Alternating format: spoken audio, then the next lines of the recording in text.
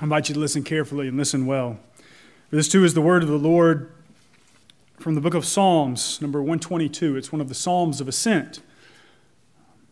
It's one of the Psalms that they would have sung at least 3 times a year going up to Jerusalem, but also they would have sung these Psalms 120 to 134 as they climbed the steps to the temple. And I had the chance to walk up some of those steps on the southern side of the temple where Jesus would have walked, and as they would have prayed these psalms, ascending up to the highest place.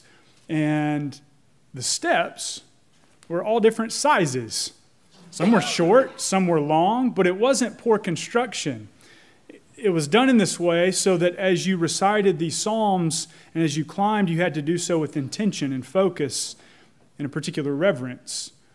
If the steps are all the same size, the kids run up and down. But if they're different sizes, you have to go slowly. So this is one that, well, Jesus would have had upon his lips as he climbed the Temple Mount.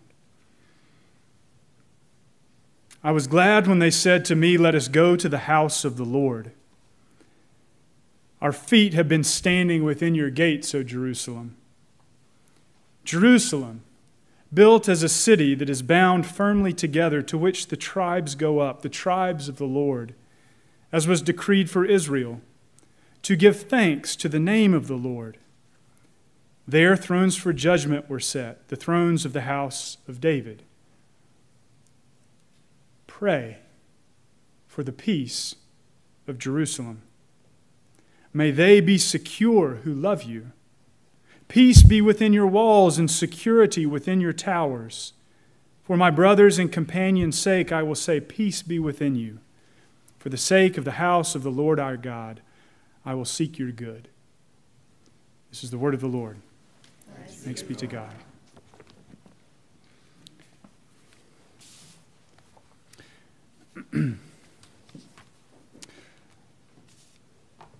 I'm guessing you're not interested in Exodus anymore.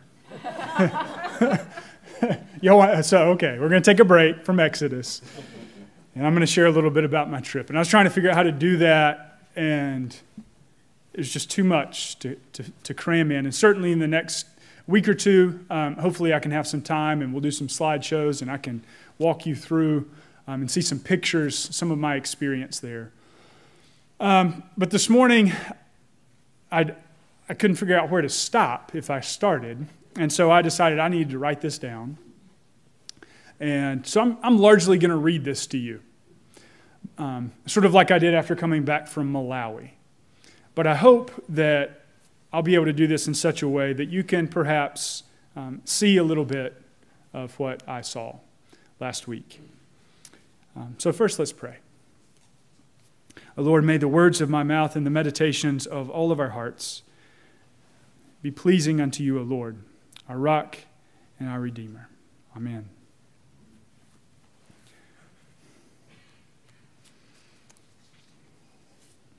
So a bump, a bounce, and a loud rush of wind against the wings of our plane announced our arrival to Tel Aviv, Israel. After 10.5 hours in the sky, we had come back to earth, an incarnation of sorts in the land of the incarnation. After gathering our bags, we met Fote, our 41-year-old Christian tour guide. Fote was about 5'9", wore a beard neatly trimmed. He seemed as if he might actually burst with enthusiasm, which began to make all the sense in the world after he informed us that one of his greatest loves in life was coffee.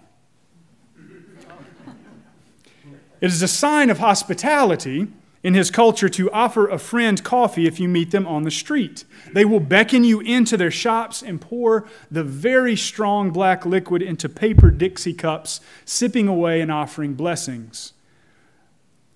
And as we would come to find out, Fote is a man with lots of friends. And so we all drank lots of coffee until we began to bounce around Israel just like our guide. Fote's name comes from the Greek word for light. And he would prove to be both illumined and illuminating as he described the land that was home to Christ. The light of the world, the one who gives light to everything and everyone that is. After climbing into the Mercedes van that will be our chariot for the week, we thought we were riding in style, we climbed again, moving upward from the coastal plain towards the hill country of Judea, approaching after 45 minutes the holy city of Jerusalem.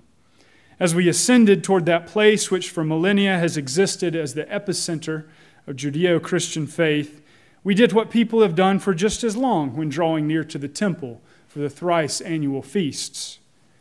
We read aloud the Psalms of Ascent, numbered 120 to 134. As we concluded the reading, hearing the last lines of Psalm 134, "May the Lord bless you from Zion, He who made heaven and earth." We crested the hill and looked directly at the Mount of Olives. "There's the place where Jesus ascended," Fote said, and the bus fell silent. "There's the place where Jesus will also return," he whispered. And our eyes began to search the clouds. We had arrived. During the course of our 6-day tour, we visited some 60 sites. You can do the math on that. Early in the week, we put in 12 to 15-hour days, rising as early as 5 and collapsing into bed immediately after supper. We quickly discovered that we actually needed all the coffee that Fote could produce for us. I also discovered that the places we got to visit would not be places of silence and contemplation. Our goal was actually different. We were on what is called a familiarization tour, which means the goal was to see as many locations as possible. The tour agency hopes, actually, that this will result in a return trip with members and friends of our church in tow, aiming for a deeper experience. And maybe it will. A bunch of you have said, "I would love to go," so maybe so. But when thinking about how to describe this trip to you, I cannot characterize it very well as a pilgrimage. We were too busy. It was too frenzied. But in the few days since, as I have processed some of what we were able to do and to see, I've realized how significantly the geography of that place frames the experience. And so I hope that I can convey something of the feel of Israel, which Cyril of Jerusalem called the fifth gospel. He recognized that the land, like Matthew, Mark, Luke, and John, and now Israel, he recognized that the land itself speaks to you of Christ and of the path of salvation, something to which I think any southerner steeped in the importance of place can attest. And we certainly here in Avery County, impacted as we are by the mountains around us, making us work around them, our life sort of funneled into various valleys and so on, we can understand something about that. And so what I'd like to do briefly is to highlight a few of the places that we went with an eye towards, if you want to see how the whole thing moves, tracing out the life of Christ from Bethlehem to Calvary. And I hope that you will also be able to connect experiences of your own walk with Jesus to the world of the Bible as I saw it last week. So first, Bethlehem. It was not the first place we went. But when we got there, we realized we had timed it perfectly. Going to a hill which overlooks the lands once belonging to Boaz and Ruth, which in later days was home to shepherds out abiding in their fields, keeping watch over their flocks by night. We saw a modern-day shepherd leading his sheep through green pastures. And I'm not sure if Fote didn't text him and say, "ETA 5 minutes, get out there." He seemed that good, actually. But Fote then went on to inform us that this was the field where these shepherds were met by angels glorifying God, saying, "Peace on earth, goodwill toward men." It was Bethlehem, the place of Christ's birth. What was really fascinating, though, about those shepherds, historically, was that they were responsible for keeping the sheep who would become sacrificial offerings in Jerusalem. They weren't just out keeping any herds. They were special ones. Sacrificial offerings in Jerusalem for the great feast. And God, Christ, likely was born during the Feast of Tabernacles. So here's where we can connect it to Exodus, right? So after they go through the sea and wander in the wilderness, God tabernacles with them, and they move around in tents, right, as they travel. And every year now, the Jewish people continue to celebrate the Feast of Tabernacles, remembering this time of God with them in the wilderness. And Christ, likely born during the Feast of Tabernacles, sent angels to these shepherds at Christ at the time of his birth. Because, there were spiritual reasons, but there are also pragmatic ones. Think about it. Who better to share this amazing news with the most people possible than these men who would be in Jerusalem in the next few days for the feast, where thousands upon thousands of people, the whole country, would be coming and would be present to learn from them the good news of the new king. And who better than these shepherds who knew that when the high priest came to them, for it was their responsibility, and selected from their herd the one animal for sacrifice, he would take it and wrap it in cloths and set it aside so that no one would accidentally touch it and make it unclean. Who better to recognize then that the swaddled Jesus was the one chosen for sacrifice, and at the same time the God who tabernacles now among us. We moved from there to the Church of the Nativity, a church built upon the traditional site of Christ's birth, the one I mentioned to you in regards to that icon. That church has a very small door. It was not made for hobbits, actually. It actually requires entrance to bend even at the waist to make their way in, producing in them a bow of reverence to Jesus, approaching this place even as wise kings from the east might have approached the child in humble adoration of a king higher than they.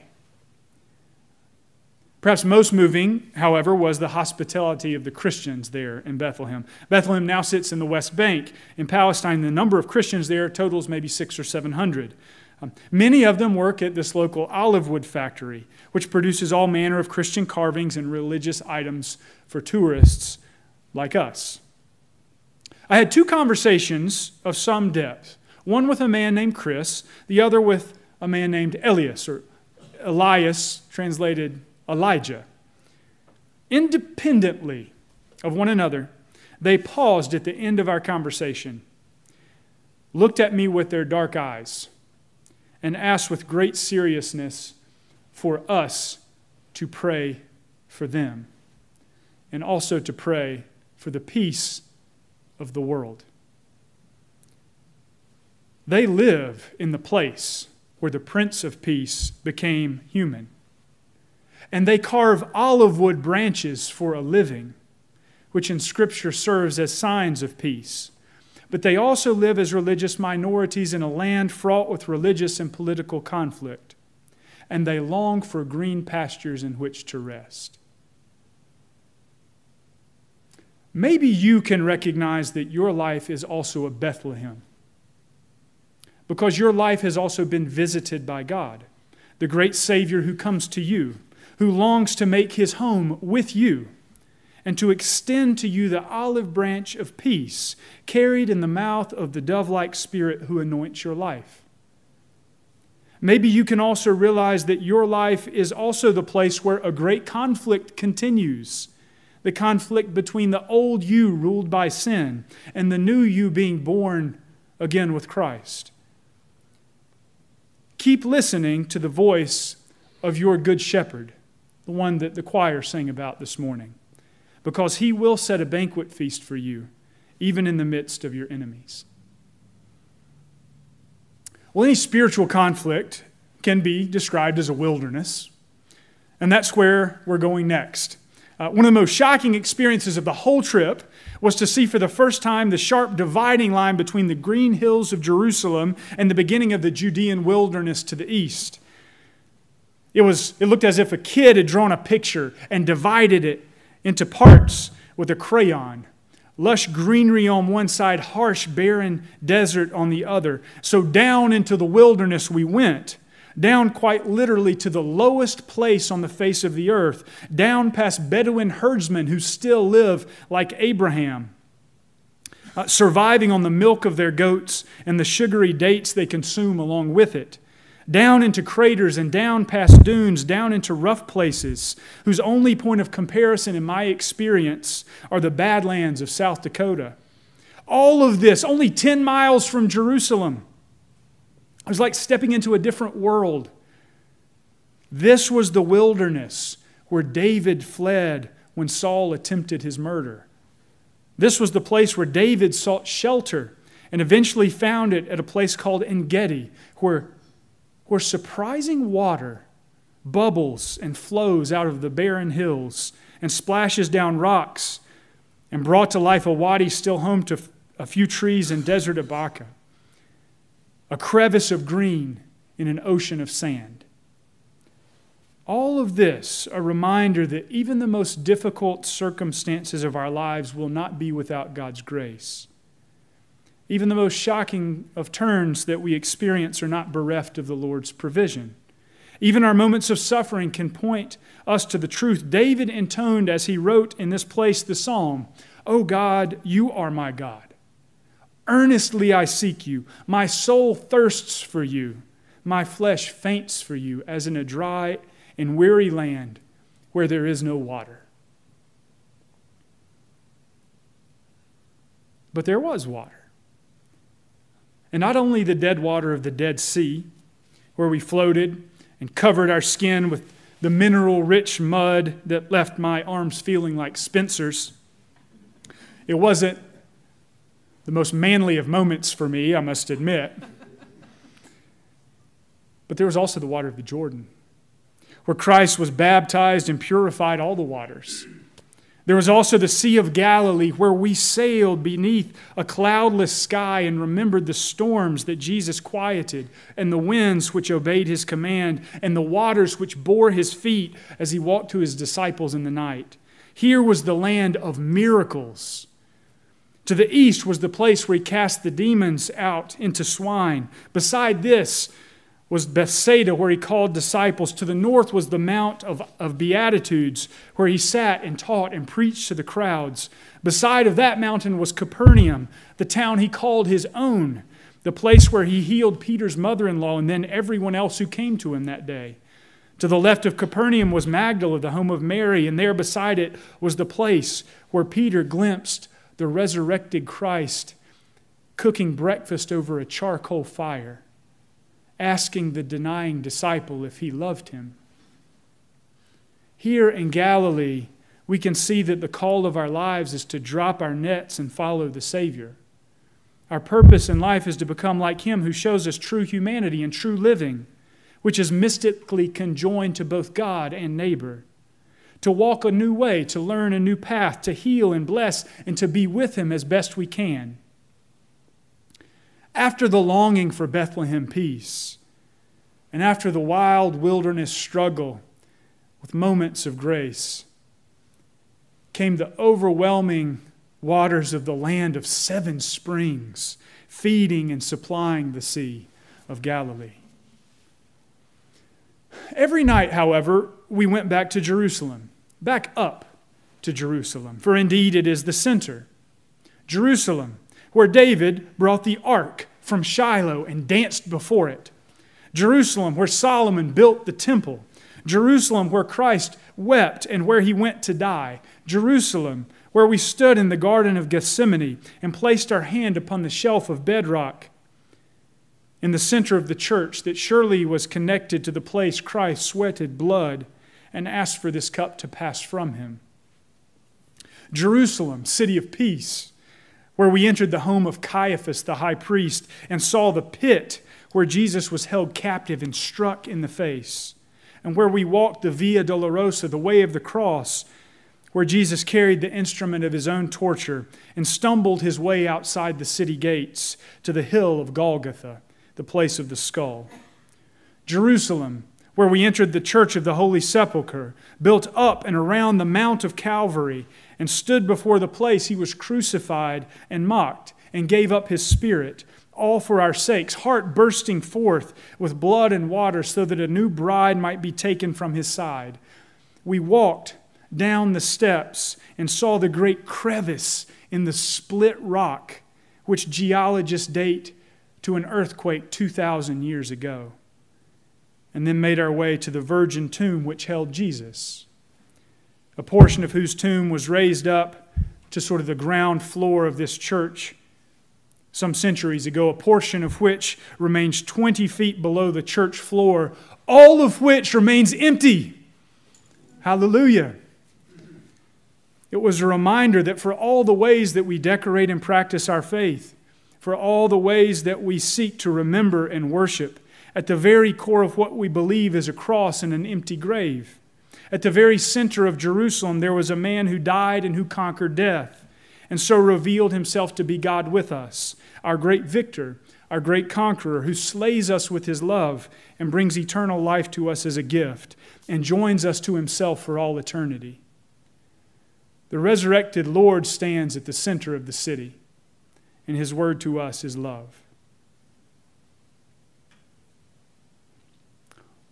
On the last day, we departed Jerusalem and then watched the city lights grow small beneath the wings of our plane. As we said goodbye to a whirlwind tour and struggled to understand what it all meant and what God was saying to us and continuing to say, and I was reminded of the Jerusalem cross, one large cross of equal parts, surrounded by 4 smaller crosses. Can you picture that? One large cross that points to the center of the world. Jerusalem is the holy city. And 4 smaller crosses that signify the 4 corners of the earth. I was reminded of it because as wonderful as Jerusalem is, the resurrection of Jesus produced for us not an end, but a beginning. Not a final destination, but a launching pad. And the good news of Jesus is now our responsibility to bear into all the corners of the earth. News that is good whether you in your life long for Bethlehem peace or for a sip of water in a season of wilderness wandering. News that is good for you as you walk the miraculous moments of Galilean life or as you walk the most dramatic and life-changing experiences of death and resurrection. Indeed, Christ is at the center of all of it, of all the world, and of all of you. And as I think about that reality, I'm certain that there could not be a more wonderful trip in all the universe than the journey that you are called to take with Christ. In the name of the Father, and the Son, and the Holy Spirit. Amen.